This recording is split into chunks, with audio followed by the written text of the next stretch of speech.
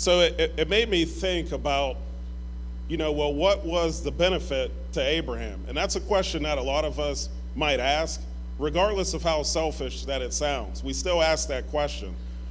And I realized that what was most important and most beneficial to Abraham was that journey, that process that he had to go through for spiritual maturity and just, in the development of wisdom, the development of knowledge, and how much that Abraham was given the opportunity to learn about God. In addition to that, Abraham learned a lot about himself. So the thing is, God knows our hearts. It wasn't a process for God to get to know who Abraham was. It was a process for Abraham to get to know himself and how God viewed Abraham. All right? So the covenant that was made with Abraham was for generations. So there was no way that Abraham was going to be able to see all of it from beginning to end to start with. But I can't stress enough that the most important thing about the promise was the process, even more so for Abraham. Like, the promise is important, but the promise is important for everybody that's impacted after it comes to fruition. It wasn't important to Abraham. What was most important was that process. And the parallel that I draw is that we're promised salvation, all right? But the promise is just part of it. What's most important to us is that process from receiving that promise of salvation to seeing it come to fruition. So the first thing we're going to look at are the failures. And the failure in Abraham's story, everybody knows the story, but what's important about the failure is that it taught Abraham patience, and it showed Abraham how impatient he actually was. Now, when we look at Genesis chapter 16, verses 1 through 4, it says, "Now Sarai, Abram's wife, bare him no children, and she had a handmaid, an Egyptian, whose name was Hagar." Okay, before I jump into this, we got to understand that in Abram's life, he had no children, okay? So for him, he was given a promise. He was given a promise about being the father of this great nation. He had no children, no possible way to get that done. Okay, verse 2, "And Sarai said to Abram, Behold now, the Lord hath restrained me from bearing. I pray thee, go in unto my maid. It may be that I may obtain children by her. And Abram hearkened to the voice of Sarai. And Sarai, Abram's wife, took Hagar, her maid, the Egyptian, after Abram had dwelt 10 years in the land of Canaan, and gave her to her husband to be his wife. And he went in unto Hagar, and she conceived. And when she saw that she conceived, her mistress was despised in her eyes." Now, this gives us a great study, I feel, on impatience. It helps us to see how relevant that is to our individual lives. It teaches us a great deal about the emotion of restlessness and like what that does to us, how it's manifested, and then the result of that thing. So restlessness and impatience, it's an emotion that gets tired of waiting. It gets fed up with something that delays us, and it arouses us to act or react before we should. And this is the problem that Abraham had. So again, Abraham and his wife were unable to bear children. And in those days, like, that's a serious problem. It was important to be able to have a male so that there's an heir to everything that you've owned. All right, and Abraham was rather wealthy. When he left, it says he left from where he was at. He took a lot of gold, a lot of cattle, and a lot of people with him. All right, now what happens here is they begin to rationalize with each other. They're waiting on God to fulfill this promise, and they're under the time constraints that we have as humans. God doesn't have a time constraint. He also doesn't have the same inability to understand all of the information. He knows all from the beginning to the end. He knows time from the beginning to the end. Now, you got to think, they got to start wondering, okay, could God be waiting on us to do something before this happens? So they've obviously tried to have a baby and they were unsuccessful. And they probably rationalized the way that we do. Hey, doesn't God help those who help themselves, right? Maybe God will move, if I do 20%, he'll do the other 80. Maybe there's something that I'm missing here and I need to get up and make a move. If we do this, won't God do that, right? And then a lot of times we make a mess for ourselves and then we start thinking, oh, well, God is merciful and God knows my heart and God should deliver me from this mess that I've created for myself. Now, I'll say this. In Scripture, God has been very clear when it's time for you to wait. He tells you to wait, okay? If he doesn't give you further instruction, then you need to wait, all right? Now, there's some groundwork that needs to be done there, and this was Abraham's and Sarah's position. They had some groundwork to do. There was part of the process. They had to reignite that old flame, right? You think about the age that they were at, and that part of their lives that it included the intimacy had to be long gone. They probably settled into routines. Abraham had certain things that he did. He had his hobbies. Sarah had her hobbies that kept her busy. And then they would meet up at the end of the day. It was much like they were roommates, right? But when God gave the instruction and the promise that they would have a child, it was on them to work together to make that happen. Now, I get where Sarah's coming from, because this is a problem that we have also. We say, well, I know God made this promise, and I know God can do it, but does it actually include me? And that's like a heavy one that weighs on all of us. I know it does. We say, oh, well, great, I know God can do this thing, right? But why would he use me? That's the other part. Like, how can he use me? Why would he use me? I'm sure Sarah had these same problems, and it wasn't just impatience. Like, we see the impatience here. We understand, because they've mentioned several times, oh, shall I have kids while I'm old and stricken in age? So the impatience is a big part of it, but the other part of it is Sarah had to accept her husband being with another woman, right? And how could she rationalize that other than maybe God has to do this without me? Maybe I'm not included in this. And Sarah, out of her impatience, out of her doubt, she concocts this plan, and it's easy for Abraham to grab hold of that because he also understood how they were bound by age. And the consequence of this action was terrible. Almost immediately, we see that once the handmaid conceived, she began to despise Sarah. And this became a difficult household situation. Like, remember I said they had a routine going, everything, was going good. They figured they would ride off into the sunset, right? But now we have this battle that's right in their home, all right? Now, the hard part, I have to believe, once the trouble starts, the hard part has to be Abraham trying to figure, well, if she came up with this, why is it all of a sudden, the roof is coming down and it's my fault? But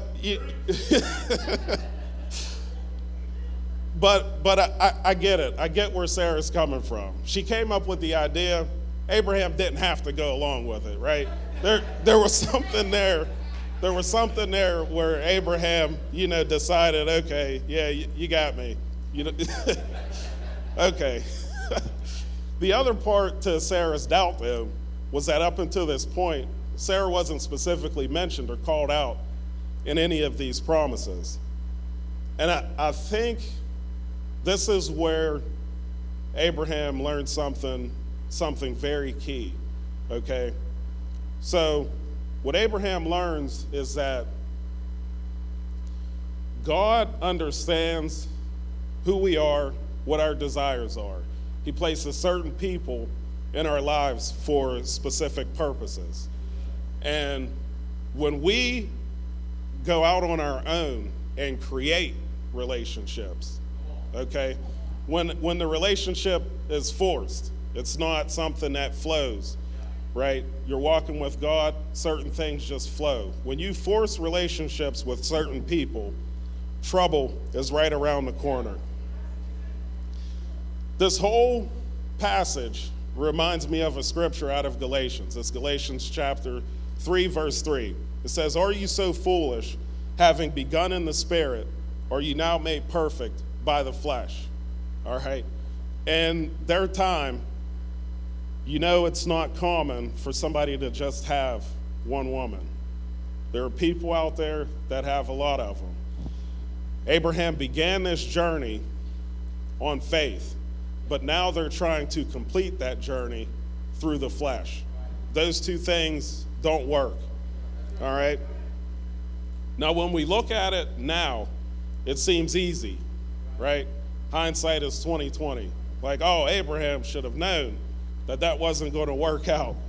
But it's so easy for us to get caught up in certain things, and our heart's in the right place, right? Our desires, our mind's in the right place. But the way these things get executed, they cause contention. They don't mesh. You can't start something in the spirit and then go and finish that thing in the flesh. Now, in Abraham's defense, the other thing that I realized is that with Abraham being the father of faith, it's just like maybe somebody being the father of science or the father of architecture.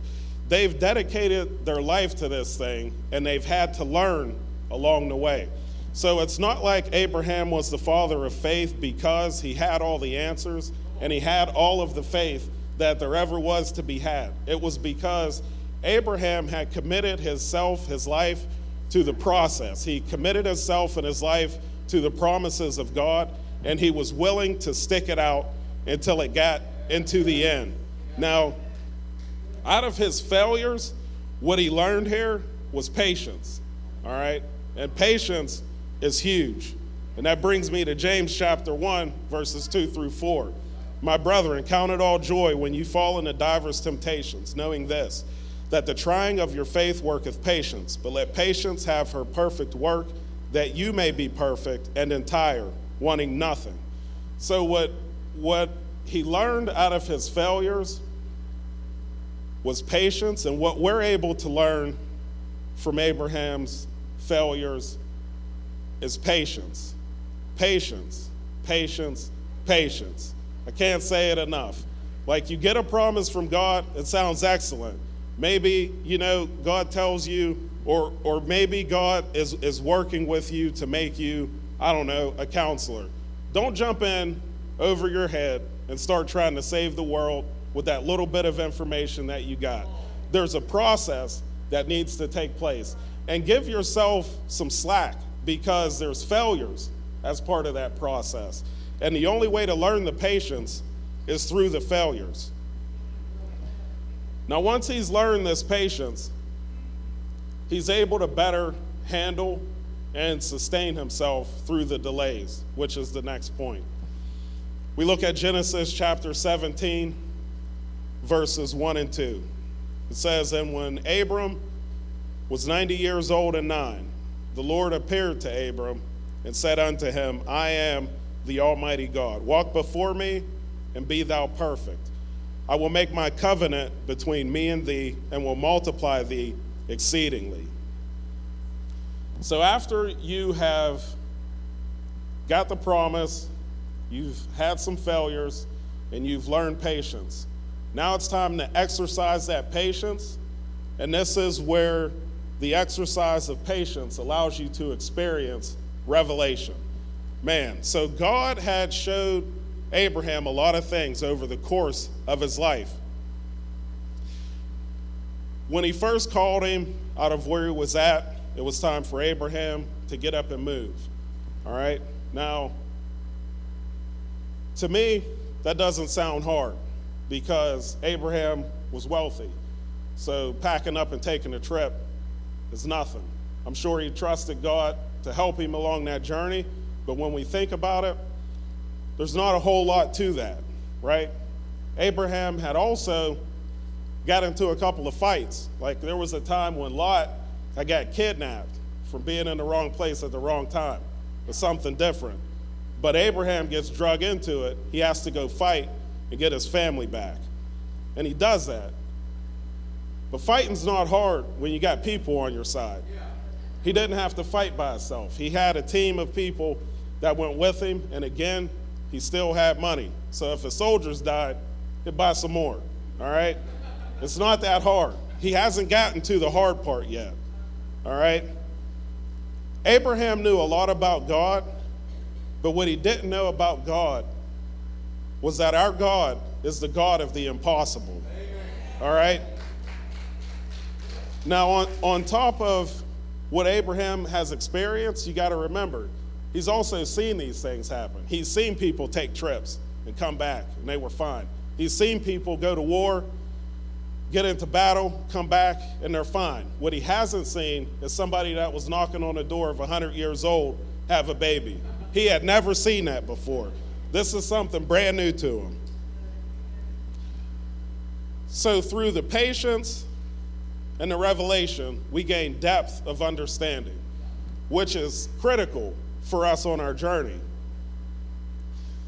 What Abraham learned about faith at this point is that faith is beyond the present, it's beyond the physical, and it's well beyond the possible.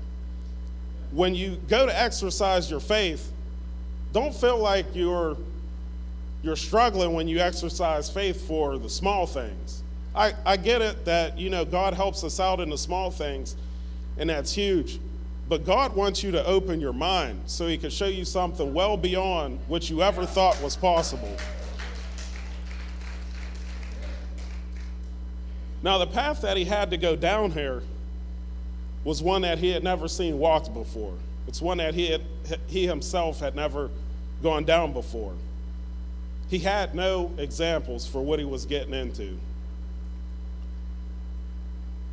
I'll pause here and say, like, the thing about miracles is that if they were easy and they were fathomable, they wouldn't be called miracles. And they wouldn't be as important when you encounter them in your life. But with Abraham, what he's seeing is it's like a slow pace for him, but he's seeing a miracle being stirred up and being delivered in his life. And I think about Abraham's position as the father of faith and seeing something like this happen. And I know, for myself, I'm the first person in my family to ever go to college, all right? I never seen anybody go through and do that.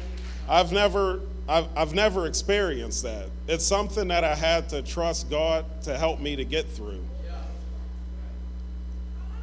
You might be the first person in your family that has to do something, right? You might be the first person in your family that has to get rid of a certain type of hatred that's been passed down from generation to generation.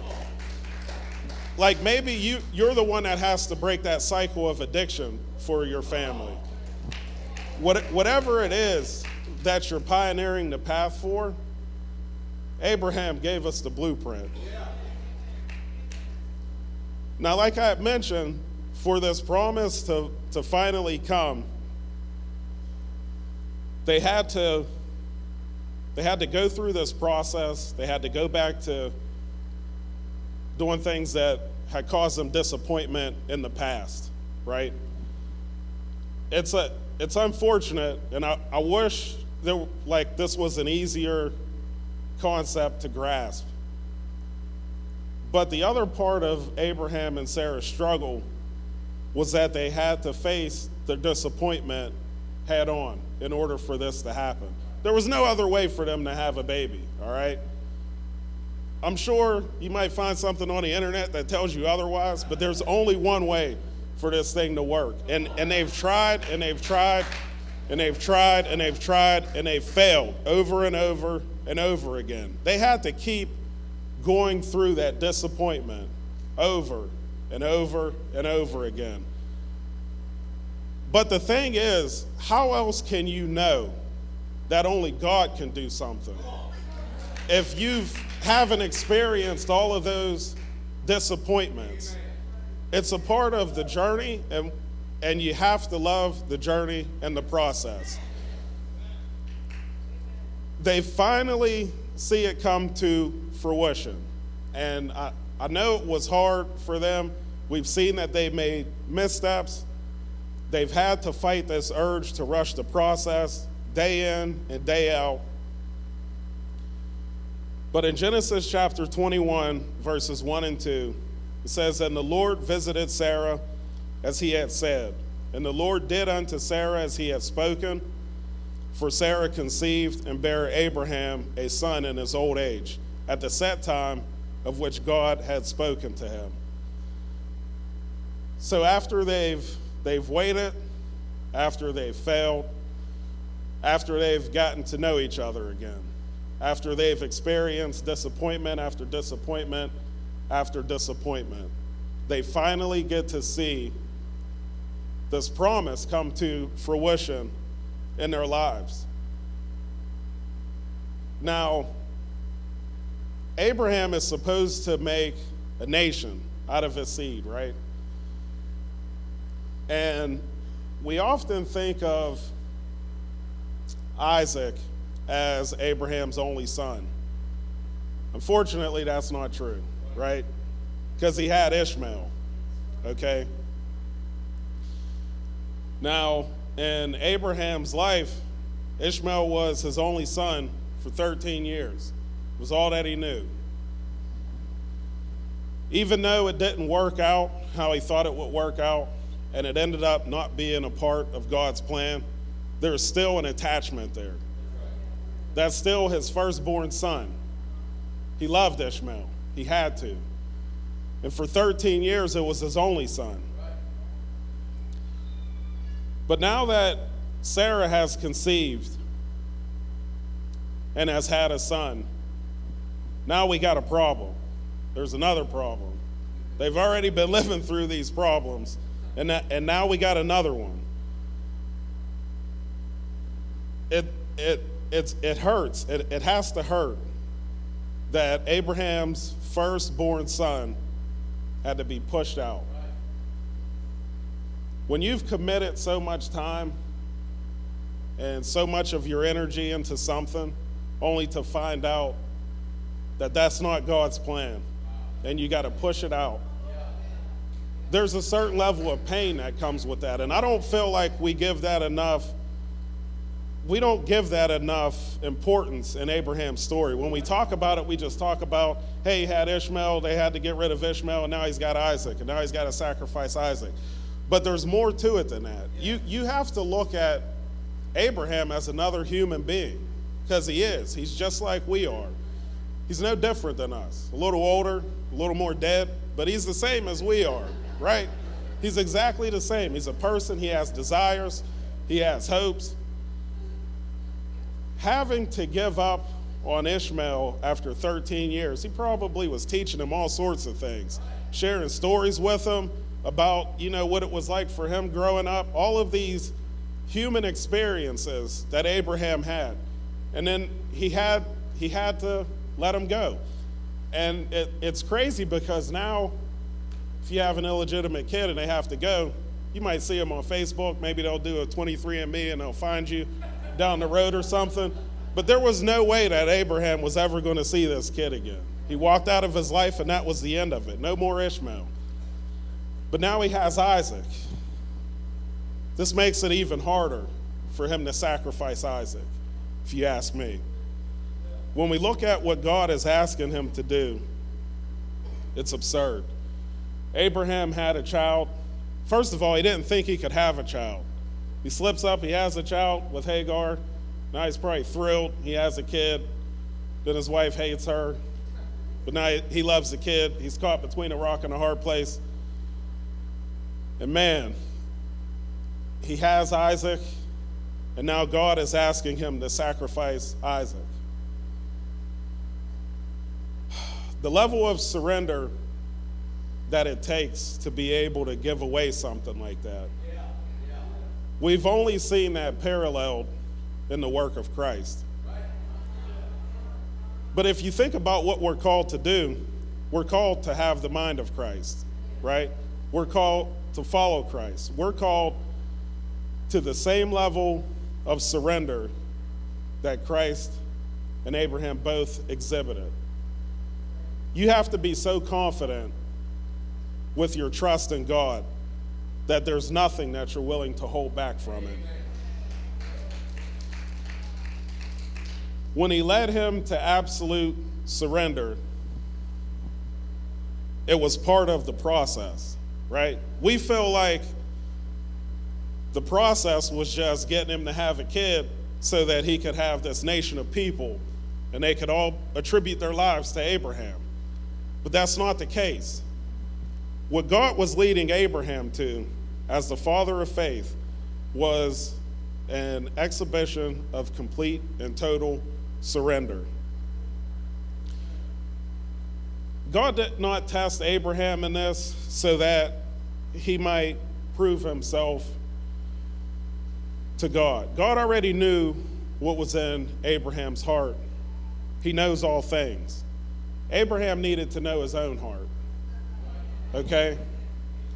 So God knows how far you're willing to go. But do you know how far you're willing to go for God? And this is what the process is all about, right? This is exactly what the process is all about. And what Abraham showed us is that it is possible for man to make an absolute surrender and sacrifice of himself to God, all that he is and all that he has. Abraham is in the mindset of, this is it. I had a kid before Ishmael. I thought it was a fluke. God made a miracle happen. I had another one. How many more kids can I possibly have in me? All right? He's got to feel like, this is the end. This is the end of the line. I've done all that I can do. And now God wants me to sacrifice the only thing that I have left. Abraham was used to having goods, right? This is the other thing we have to understand. Abraham didn't come from poverty. So it wouldn't have been a thing for Abraham to lose goods, all right? What's important to Abraham is his legacy at this point.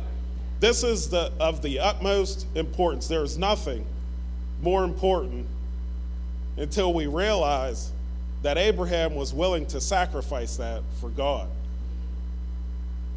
There was something more important than his legacy. It was his love for God. Abraham demonstrated a lot of things in this act. He demonstrated that a person can know God personally. There were a lot of times where in Abraham's travels, God would reveal something to him. Abraham would build up a monument to honor God, remember him. He had learned so much about God through this process. Abraham demonstrated that a person can love God above all things, above all else. And that's hard to do. It's hard to love yourself that much. And for Abraham to put that much into his love for God, it really tells us something. Abraham also demonstrated that a person is able to glorify God above all else. It's funny because I think of another parallel. We see people go overboard for all kinds of things. All kinds of things. We see it all the time. And at the time, it wasn't, I guess, taboo for somebody to sacrifice a human being. It happened from time to time back then, right? It's funny to me, though, that when it's time for God's people to do something just as wild and absurd as somebody else, there's always a struggle. There's a back and forth. God, you sure you want me to do that? Yeah, I don't know. I don't know if you know what you're talking about right now, God. Maybe there's something else that you're holding back. I don't know if this is the right way. You sure you want me to give that up? I don't know if you really want me to give that up. Maybe give me a sign or two. Come on. We got to be sure here. Can't make no mistakes. Measure twice, cut once, right? We don't want to make no mistakes here. We have that problem where we find out about ourselves that we're not willing to go as far as we thought we would. This is the purpose of the process, to find out more about ourselves, to learn and understand the nature and the love of God. There was another thing that I had thought about in all of this. I find it interesting that Abraham went along with having a baby with Hagar because he loved Sarah so much. But the thing that Abraham didn't understand is that God loved Abraham so much that there was no way he would do anything to cause that kind of pain to Sarah, because Abraham loved Sarah that much. It's interesting that God cares about what we care about, as long as it's in line with God's word. Let me be clear on that point. As long as it's in line with God's word. God ordained marriage. So in Abraham's love for Sarah, God will honor that. He's not going to make Abraham have kids with somebody else and cause that kind of pain and discord in the house. Don't ever think that God called you to do something that's going to result that way. Our God is not a God of chaos, okay?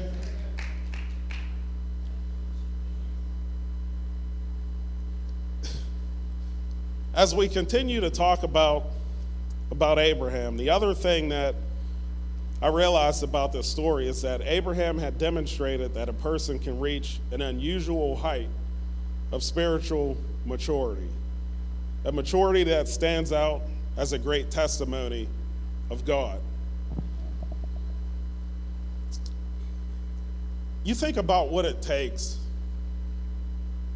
to have that level of patience. You get a promise from God. The promise from God is in line with the desires of your heart, and you're about ready to die. But you got to wait. Like you don't have that much time left. And then God wants you to wait anyway. That is an unusual level of spiritual maturity. To be able to sit still when God tells you to be still, when everything in you is telling you not to be still. I just I find it so wild that Abraham was able to muster up that kind of fortitude to be able to hold on until the promise came to fruition. But I'm reminded of a scripture, Luke chapter 9, verse 23. It says, "And he said to them all, if any man will come after me, let him deny himself and take up his cross daily and follow me." You remember what I said about Abraham having to relive that disappointment? He had to take up a cross daily. Daily. It wasn't as though God wrote on a tablet Sarah's ovulation chart, and then they were able to figure out exactly when the magic needed to happen for this thing to work. Every day he had to relive the disappointment, and they had to get through that in order for this to happen. He had to have enough maturity to stay patient with God and enough faith to know that God would not steer him wrong. So, the next thing I noticed about Abraham is how he demonstrated that a person can be completely surrendered to God. I keep harping on this, but it had to be so hard to lose one child through no fault of your own. This was just to keep the peace in the house, right? But then the second child you have to give away. You have to make a conscious choice and say, okay, God, I give it to you. You have to accept it. Just try to internalize that, what it would take for you to do something like that.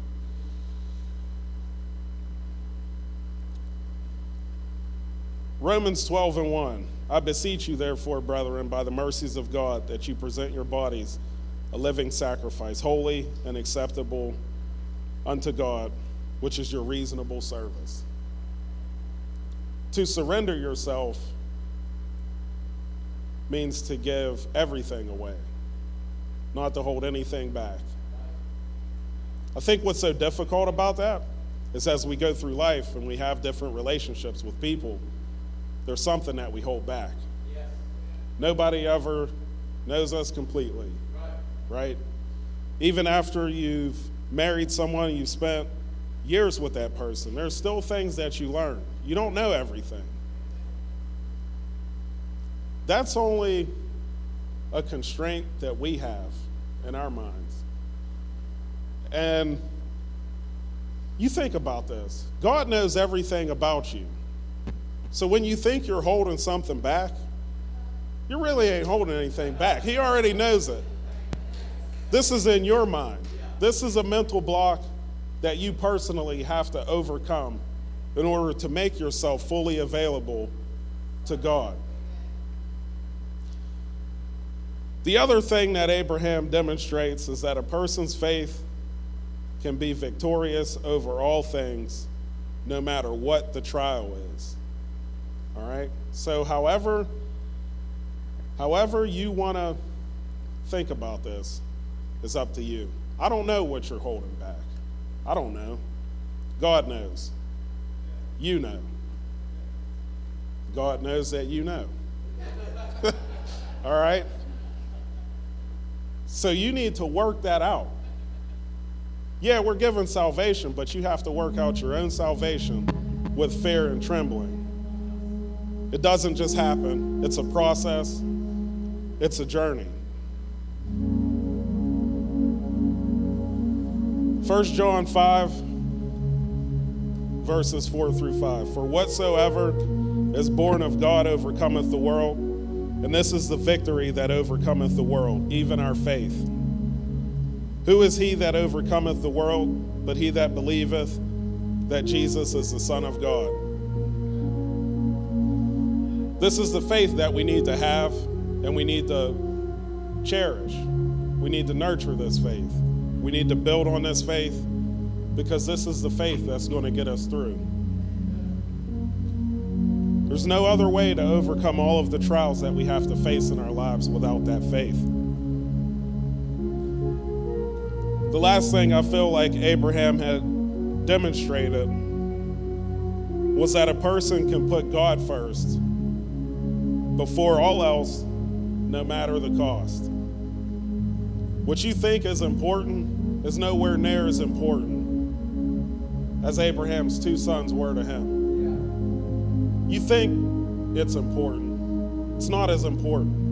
Remember, this is the only thing that Abraham had left. This was it. Because he wasn't consumed with material things. He was focused on life.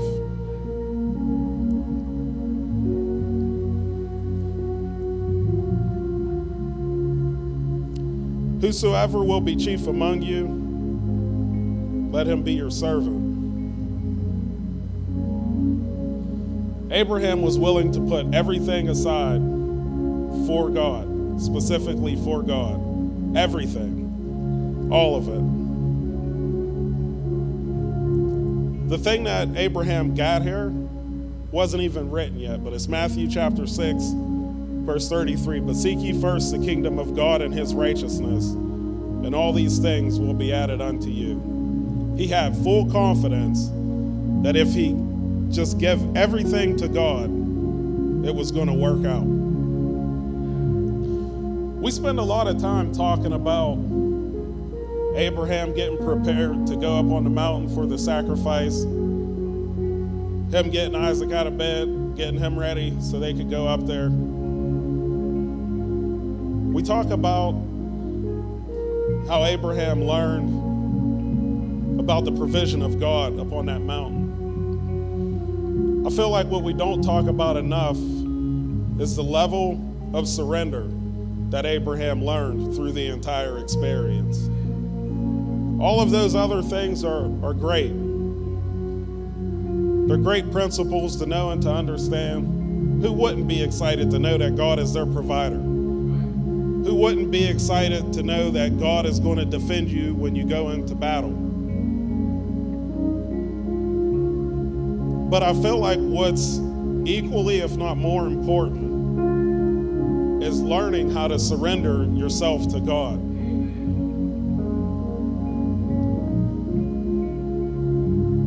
I feel like when we accept the promise of salvation, that begins our process. We have the experience of all of these same things. We go through our failures, we go through our delays. Ultimately, we learn obedience. And it's all a part of the process. Each and every one of us have to go through this same process. There's no way we make it to the next step without going through this specific process. And I get that there's a mixed audience in here. Some people have been saved for a long time. Some people have been saved not very long. Some people might not even be saved right now. But the process is the same. You could be saved 35 years and still not know how to surrender yourself to God properly.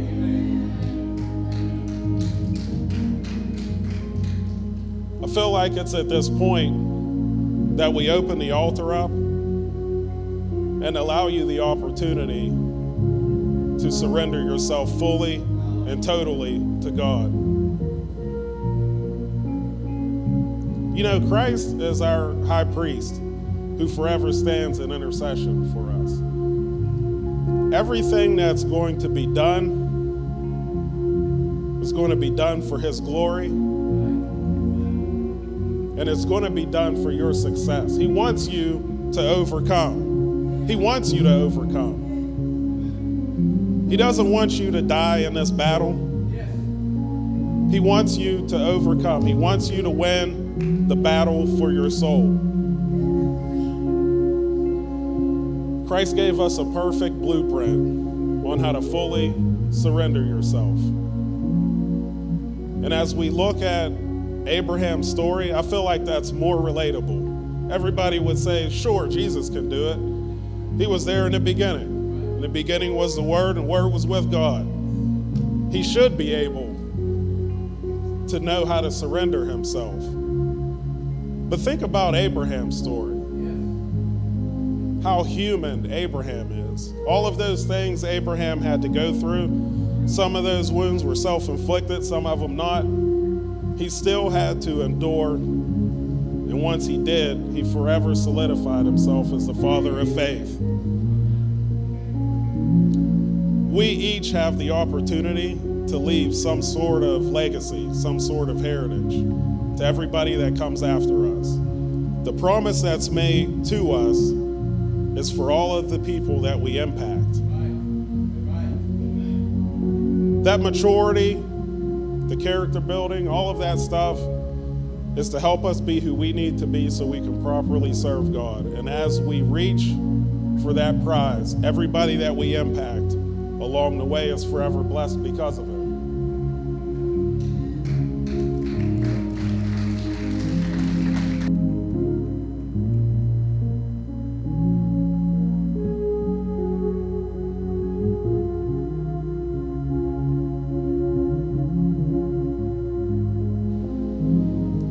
Hey, even if you don't need to give yourself to God today, maybe you need to re-surrender yourself. There's something you picked up along the way. You don't want to let it go. Let it go. Bring it to the altar and let it go. Why wait? You need to have the same sense of urgency with this that Abraham had when making that baby. It has to happen now.